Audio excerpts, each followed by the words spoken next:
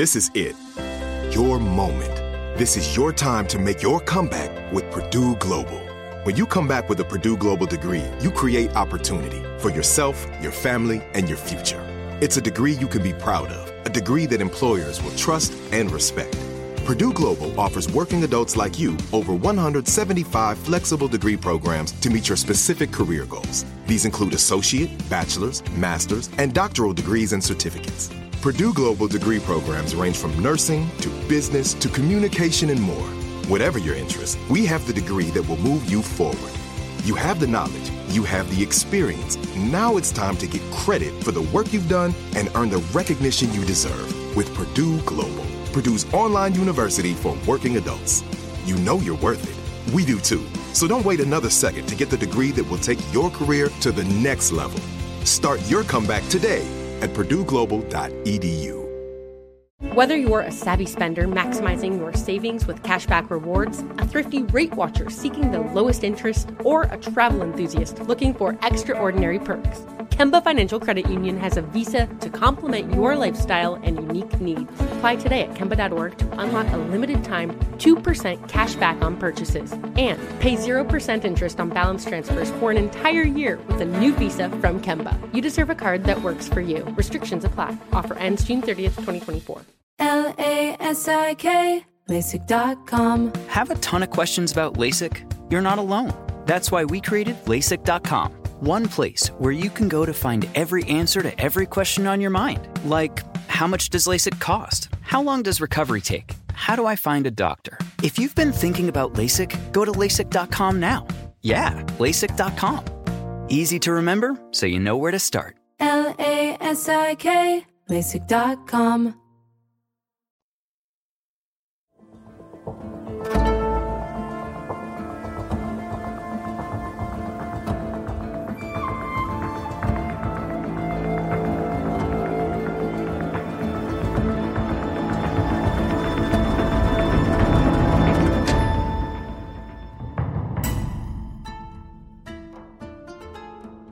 Hello, this is Let's Talk About Myths, baby.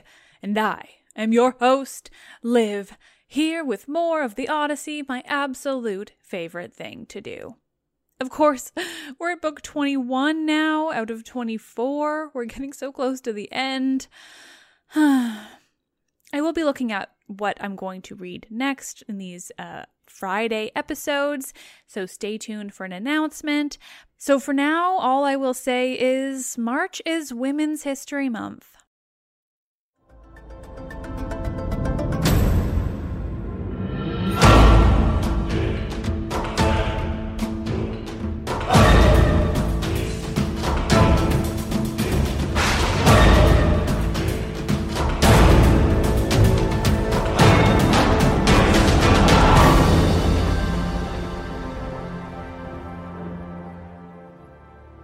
This is Homer's Odyssey, translated by Samuel Butler, Book 21.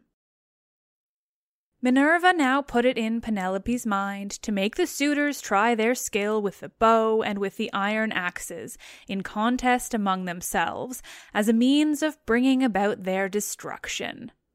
She went upstairs and got the storeroom key, which was made of bronze and had a handle of ivory. She then went with her maidens into the storeroom at the end of the house, where her husband's treasures of gold, bronze, and wrought iron were kept, and where was also his bow, and the quiver full of deadly arrows that had been given him by a friend whom he had met in Lacedaemon, Iphitus, the son of Eurytus. The two fell in with one another in Messene at the house of Ortilochus, where Odysseus was staying in order to recover a debt that was owing from the whole people, for the Messenians had carried off 300 sheep from Ithaca, and had sailed away with them and with their shepherds. In quest of these, Odysseus took a long journey while still quite young, for his father and the other chieftains sent him on a mission to recover them. Iphitus had gone there also to try and get back 12 brood mares that he had lost, and the mule foals that were running with them. These mares were the death of him in the end, for when he went to the house of Jove's son, mighty Hercules, who performed such prodigies of valor, Hercules, to his shame, killed him, though he was his guest, for he feared not heaven's vengeance, nor yet respected his own table which he had set before Iphitus, but killed him in spite of everything, and kept the mares himself. It was when claiming these that Iphitus met Odysseus and gave him the bow which mighty Eurytus had been used to carry, and which on his death had been left by him to his son. Odysseus gave him in return a sword and a spear, and this was the beginning of a fast friendship, although they never visited at one another's houses, for Jove's son Hercules killed Iphitus ere they could do so. This bow, then, given him by Iphitus, had not been taken with him by Odysseus when he sailed for Troy. He had used it so long as he had been at home, but had left it behind as having been a keepsake from a valued friend. Penelope presently reached the oak threshold of the storeroom. The carpenter had planed this duly, and had drawn a line on it so as to get it quite straight. He had then set the doorposts into it, and hung the doors.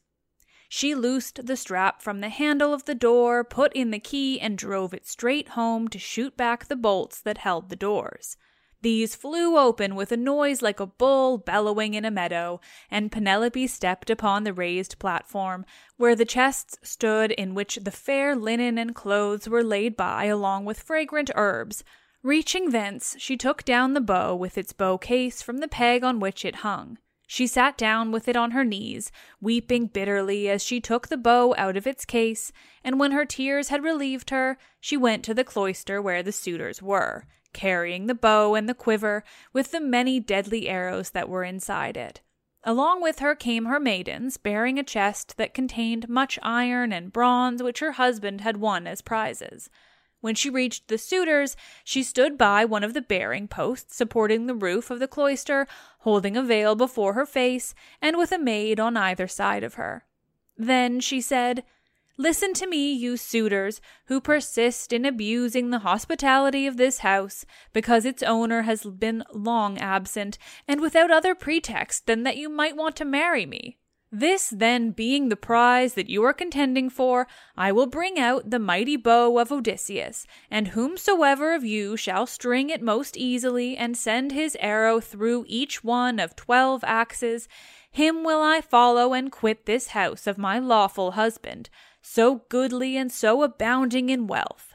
But even so, I doubt not that I shall remember it in my dreams." As she spoke, she told Eumaeus to set the bow and the pieces of iron before the suitors, and Eumaeus wept as he took them to do as she had bidden him. Hard by, the stockman wept also when he saw his master's bow, but Antinous scolded them. "You country louts," said he, "silly simpletons, why should you add to the sorrows of your mistress by crying in this way? She has enough to grieve her in the loss of her husband. Sit still, therefore, and eat your dinners in silence, or go outside if you want to cry, and leave the bow behind you. We suitors shall have to contend for it with might and main, for we shall find it no light matter to string such a bow as this is. There is not a man of us all who is such another as Odysseus, for I have seen him and remember him, though I was then only a child." This was what he said, but all the time he was expecting to be able to string the bow and shoot through the iron, whereas in fact he was to be the first that should taste of the arrows from the hands of Odysseus, whom he was dishonoring in his own house, egging the others on to do so also. Then Telemachus spoke. "Great heavens!" he exclaimed. "Jove must have robbed me of my senses. Here is my dear and excellent mother saying she will quit this house and marry again, yet I am laughing and enjoying myself as though there were nothing happening. But suitors, as the contest has been agreed upon, let it go forward. It is for a woman whose peer is not to be found in Pylos, Argos, or Mycenae, nor yet in Ithaca, nor on the mainland. You know this as well as I do. What need have I to speak in praise of my mother? Come on, then, make no excuses for delay, but let us see whether you can string the bow or no. I, too, will make a trial of it, for if I can string it and shoot through the iron, I shall not suffer my mother to quit this house with a stranger, not if I can win the prizes which my father won before me." As he spoke, he sprang from his seat, threw his crimson cloak from him, and took his sword from his shoulder. First he set the axes in a row in a long groove which he had dug for them, and had made straight by line. Then he stamped the earth tight round them, and everyone was surprised when they saw him set them up so orderly, though he had never seen anything of the kind before. This done, he went on to the pavement to make trial of the bow. Thrice did he tug at it, trying with all his might to draw the string, and thrice he had to leave off, though he had hoped to string the bow and shoot through the iron. He was trying for the 4th time, and would have strung it had not Odysseus made a sign to check him in spite of all his eagerness. So he said, "Alas, I shall either be always feeble and of no prowess, or I am too young and have not yet reached my full strength so as to be able to hold my own if anyone attacks me. You others, therefore, who are stronger than I, make trial of the bow and get this contest settled." On this he put the bow down, letting it lean against the door that led into the house, with the arrow standing against the top of the bow. Then he sat down on the seat from which he had risen, and Antinous said, "Come on, each of you in his turn, going towards the right from the place at which the cupbearer begins when he is handing round the wine." The rest agreed, and Laides, son of Enops, was the first to rise. He was sacrificial priest to the suitors, and sat in the corner near the mixing bowl. He was the only man who hated their evil deeds and was indignant with the others. He was now the first to take the bow and arrow, so he went on to the pavement to make his trial. But he could not string the bow, for his hands were weak and unused to hard work. They therefore soon grew tired, and he said to the suitors, "My friends, I cannot string it. Let another have it. This bow shall take the life and soul out of many a chief among us, for it is better to die than to live after having missed the prize that we have so long striven for, and which has brought us so long together. Some one of us is even now hoping and praying that he may marry Penelope, but when he has seen this bow and tried it, let him woo and make bridal offerings to some other woman, and let Penelope marry whoever makes her the best offer and whose lot it is to win her." On this he put the bow down, letting it lean against the door with the arrow standing against the tip of the bow. Then he took his seat again on the seat from which he had risen, and Antinous rebuked him, saying, "Laides, what are you talking about? Your words are monstrous and intolerable. It makes me angry to listen to you. Shall then this bow take the life of many a chief among us, merely because you cannot bend it yourself? True, you were not born to be an archer, but there are others who will soon string it." Then he said to Melanthius, the goatherd, "Look sharp, light a fire in the court, and set a seat hard by with a sheepskin on it. Bring us also a large ball of lard, from what they have in the house. Let us warm the bow and grease it. We will then make trial of it again, and bring the contest to an end."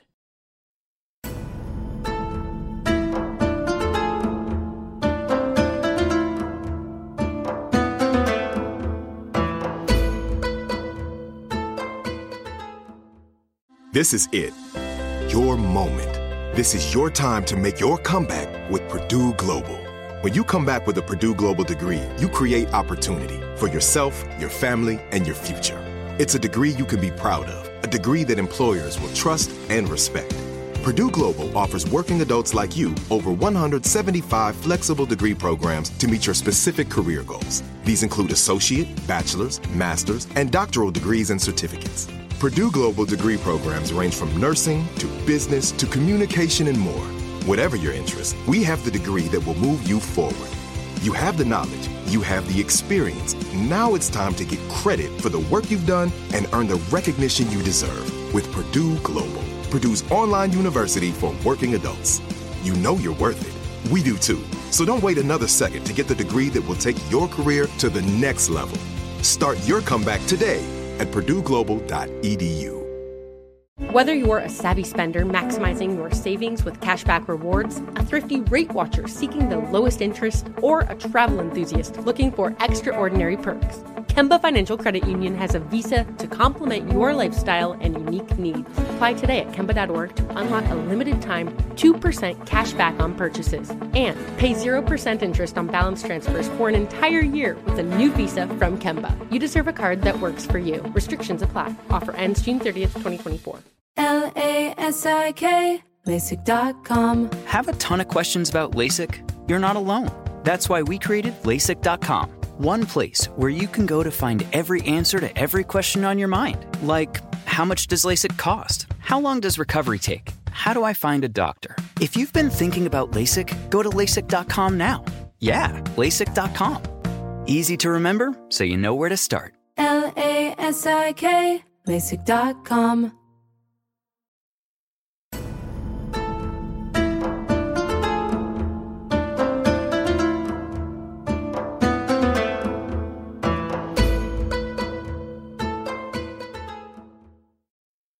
Melanthius lit the fire and set a seat covered with sheepskins beside it. He also brought a great ball of lard from what they had in the house, and the suitors warmed the bow and again made trial of it, but they were none of them nearly strong enough to string it. Nevertheless, there still remained Antinous and Eurymachus, who were the ringleaders among the suitors and much the foremost among them all. Then the swineherd and the stockman left the cloisters together, and Odysseus followed them. When they had got outside the gates and the outer yard, Odysseus said to them quietly, "Stockman, and you swineherd, I have something in my mind which I am in doubt whether to say or no, but I think I will say it. What manner of man would you be to stand by Odysseus, if some god should bring him back here all of the sudden? Say which you are disposed to do, to side with the suitors or with Odysseus." "Father Jove," answered the stockman, "would indeed that you might so ordain it. If some god were to bring Odysseus back, you should see with what might and main I would fight for him." In like words Eumaeus prayed to all the gods that Odysseus might return.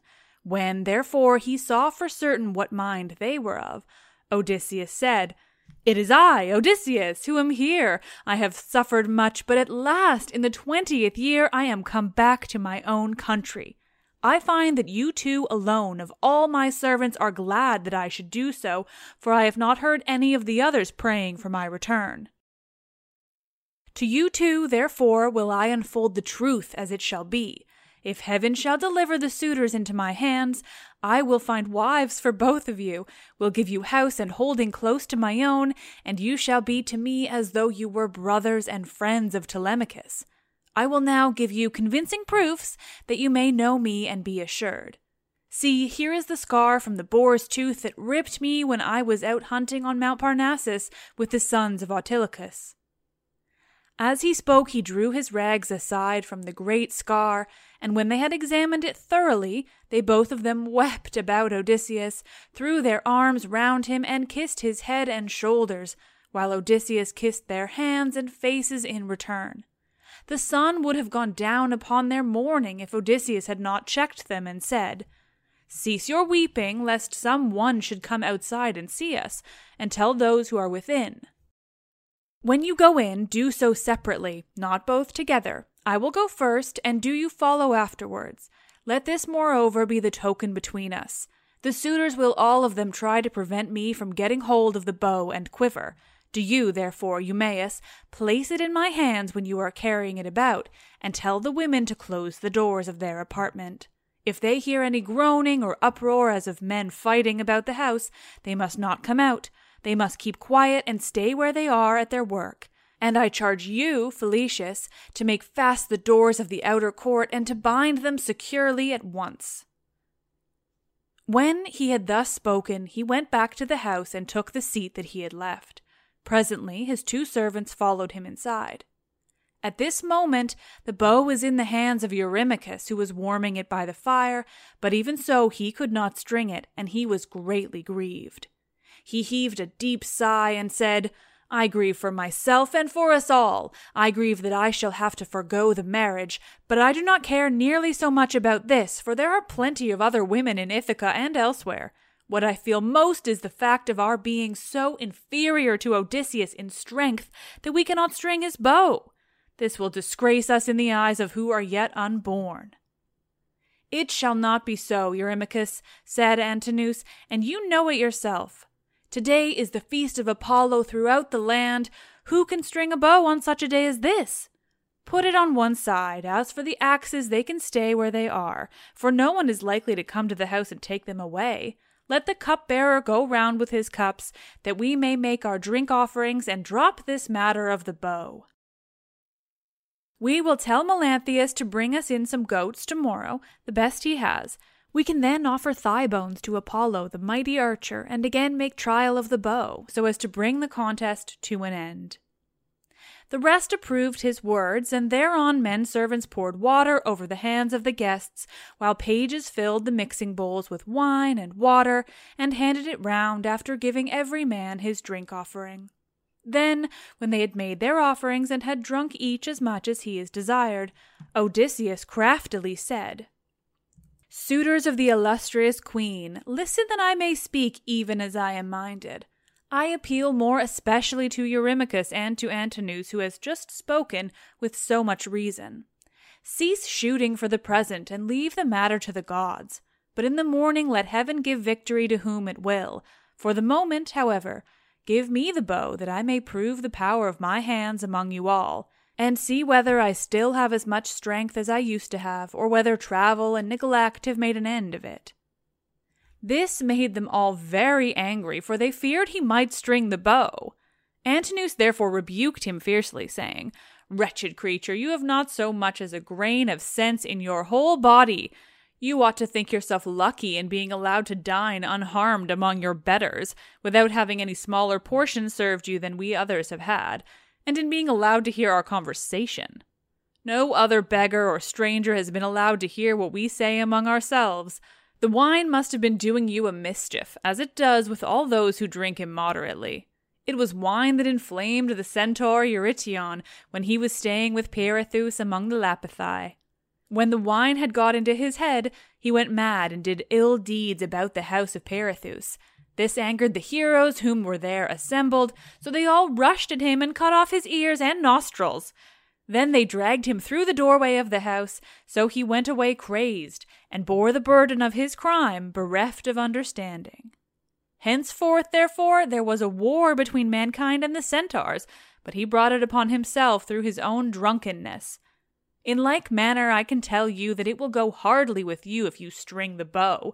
You will find no mercy from anyone here, for we shall at once ship you off to King Icatus, who kills every one that comes near him. You will never get away alive. So drink and keep quiet without getting into a quarrel with men younger than yourself."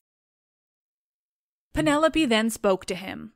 "Antinous," said she, "it is not right that you should ill-treat any guest of Telemachus who comes to this house. If the stranger should prove strong enough to string the mighty bow of Odysseus, you can suppose that he would take me home with him and make me his wife? Even the man himself can have no such idea in his mind. None of you need let that disturb his feasting. It would be out of all reason." "Queen Penelope," answered Eurymachus, "we do not suppose that this man will take you away with him. It is impossible. But we are afraid lest some of the baser sort, men or women, among the Achaeans, should go gossiping about and say, 'These suitors are feeble folk. They are paying court to the wife of a brave man, whose bow not one of them was able to string, and yet a beggarly tramp who came to the house strung it at once and sent an arrow through the iron.' This is what will be said, and it will be a scandal against us." "Eurymachus," Penelope answered, "people who persist in eating up the estate of a great chieftain and dishonoring his house must not expect others to think well of them. Why, then, should you mind if men talk as you think they will? This stranger is strong and well built. He says, moreover, that he is of noble birth. Give him the bow, and let us see whether he can string it or no. I say, and it shall surely be, that if Apollo vouchsafes him the glory of stringing it, I will give him a cloak and shirt of good wear, with a javelin to keep off dogs and robbers, and a sharp sword. I will also give him sandals, and will see him sent safely wherever he wants to go." Then Telemachus said, "Mother, I am the only man either in Ithaca or in the islands that are over against Elis who has the right to let any one have the bow or to refuse it. No one shall force me one way or the other, not even though I choose to make the stranger a present of the bow outright, and let him take it away with him. Go then within the house and busy yourself with your daily duties, your loom, your distaff, and the ordering of your servants. This bow is a man's matter, and mine above all others, for it is I who am master here." She went wondering back into the house, and laid her son saying in her heart. Then, going upstairs with her handmaids into her room, she mourned her dear husband till Minerva sent sweet sleep over her eyelids. The swineherd now took up the bow and was for taking it to Odysseus, but the suitors clamored at him from all parts of the cloisters, and one of them said, "You idiot, where are you taking the bow to? Are you out of your wits? If Apollo and the other gods will grant our prayer, your own boarhounds shall get you into some quiet little place and worry you to death." Eumaeus was frightened at the outcry they all raised, so he put the bow down and then and there, but Telemachus, shouting at him from the other side of the cloisters, and threatened him, saying, "Father Eumaeus, bring the bow on in spite of them, or young as I am, I will pelt you with the stones back to the country, for I am the better man of the two. I wish I was as much stronger than all the other suitors in the house as I am than you. I would soon send some of them off sick and sorry, for they mean mischief." Thus did he speak, and they all of them laughed heartily, which put them in a better humor with Telemachus. So Eumaeus brought the bow and placed it in the hands of Odysseus. When he had done this, he called Euryclea apart and said to her, "Euryclea, Telemachus says you are to close the doors of the women's apartments. If they hear any groaning or uproar as of men fighting about the house, they are not to come out, but are to keep quiet and stay where they are at their work." Euryclea did as she was told and closed the doors of the women's apartments. Meanwhile, Felicia slipped quietly out and made fast the gates of the outer court. There was a ship's cable of Byblos fiber lying in the gatehouse, so he made the gates fast with it and then came in again, resuming the seat that he had left, and keeping an eye on Odysseus, who had now got the bow in his hands and was turning it every way about, and proving it all over to see whether the worms had been eating it into two horns during his absence. Then would one turn towards his neighbor, saying, "This is some tricky old bow fancier. Either he has got one like it at home, or he wants to make one. In such workmanlike style does the old vagabond handle it."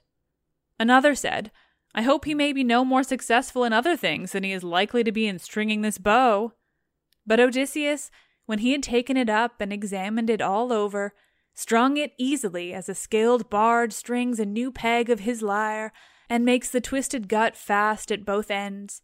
Then he took it in his right hand to prove the string, and it sang sweetly under his touch like the twittering of a swallow. The suitors were dismayed, and turned color as they heard it. At that moment, moreover, Jove thundered loudly as a sign, and the heart of Odysseus rejoiced as he heard the omen that the son of scheming Saturn had sent him. He took an arrow that was lying upon the table, for those which the Achaeans were so shortly about to taste were all inside the quiver. He laid it on the center piece of the bow, and drew the notch of the arrow and the string towards him, still seated on his seat. When he had taken aim, he let fly, and his arrow pierced every one of the handle holes of the axes, from the first onwards till it had gone right through them, and into the outer courtyard. Then he said to Telemachus, "Your guest has not disgraced you, Telemachus. I did not miss what I aimed at, and I was not long in stringing my bow. I am still strong, and not as the suitors twit me with being. Now, however, it is time for the Achaeans to prepare supper while there is still daylight, and then otherwise to disport themselves with song and dance, which are the crowning ornaments of a banquet." As he spoke, he made a sign with his eyebrows, and Telemachus girded on his sword, grasped his spear, and stood armed beside his father's seat.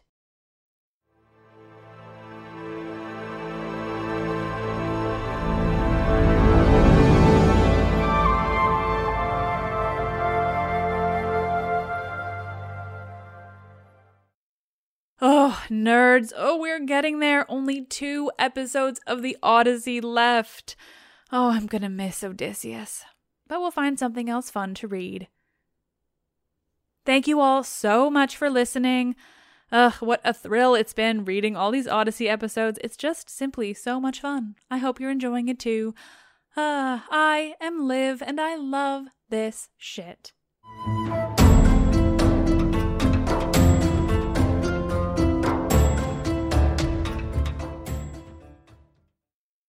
This is it. Your moment. This is your time to make your comeback with Purdue Global. When you come back with a Purdue Global degree, you create opportunity for yourself, your family, and your future. It's a degree you can be proud of, a degree that employers will trust and respect. Purdue Global offers working adults like you over 175 flexible degree programs to meet your specific career goals. These include associate, bachelor's, master's, and doctoral degrees and certificates. Purdue Global degree programs range from nursing to business to communication and more. Whatever your interest, we have the degree that will move you forward. You have the knowledge, you have the experience. Now it's time to get credit for the work you've done and earn the recognition you deserve with Purdue Global, Purdue's online university for working adults. You know you're worth it. We do too. So don't wait another second to get the degree that will take your career to the next level. Start your comeback today at purdueglobal.edu. Whether you're a savvy spender maximizing your savings with cashback rewards, a thrifty rate watcher seeking the lowest interest, or a travel enthusiast looking for extraordinary perks, Kemba Financial Credit Union has a visa to complement your lifestyle and unique needs. Apply today at Kemba.org to unlock a limited time 2% cash back on purchases and pay 0% interest on balance transfers for an entire year with a new visa from Kemba. You deserve a card that works for you. Restrictions apply. Offer ends June 30th, 2024. LASIK, LASIK.com. Have a ton of questions about LASIK? You're not alone. That's why we created LASIK.com. One place where you can go to find every answer to every question on your mind. Like, how much does LASIK cost? How long does recovery take? How do I find a doctor? If you've been thinking about LASIK, go to LASIK.com now. Yeah, LASIK.com. Easy to remember, so you know where to start. LASIK, LASIK.com.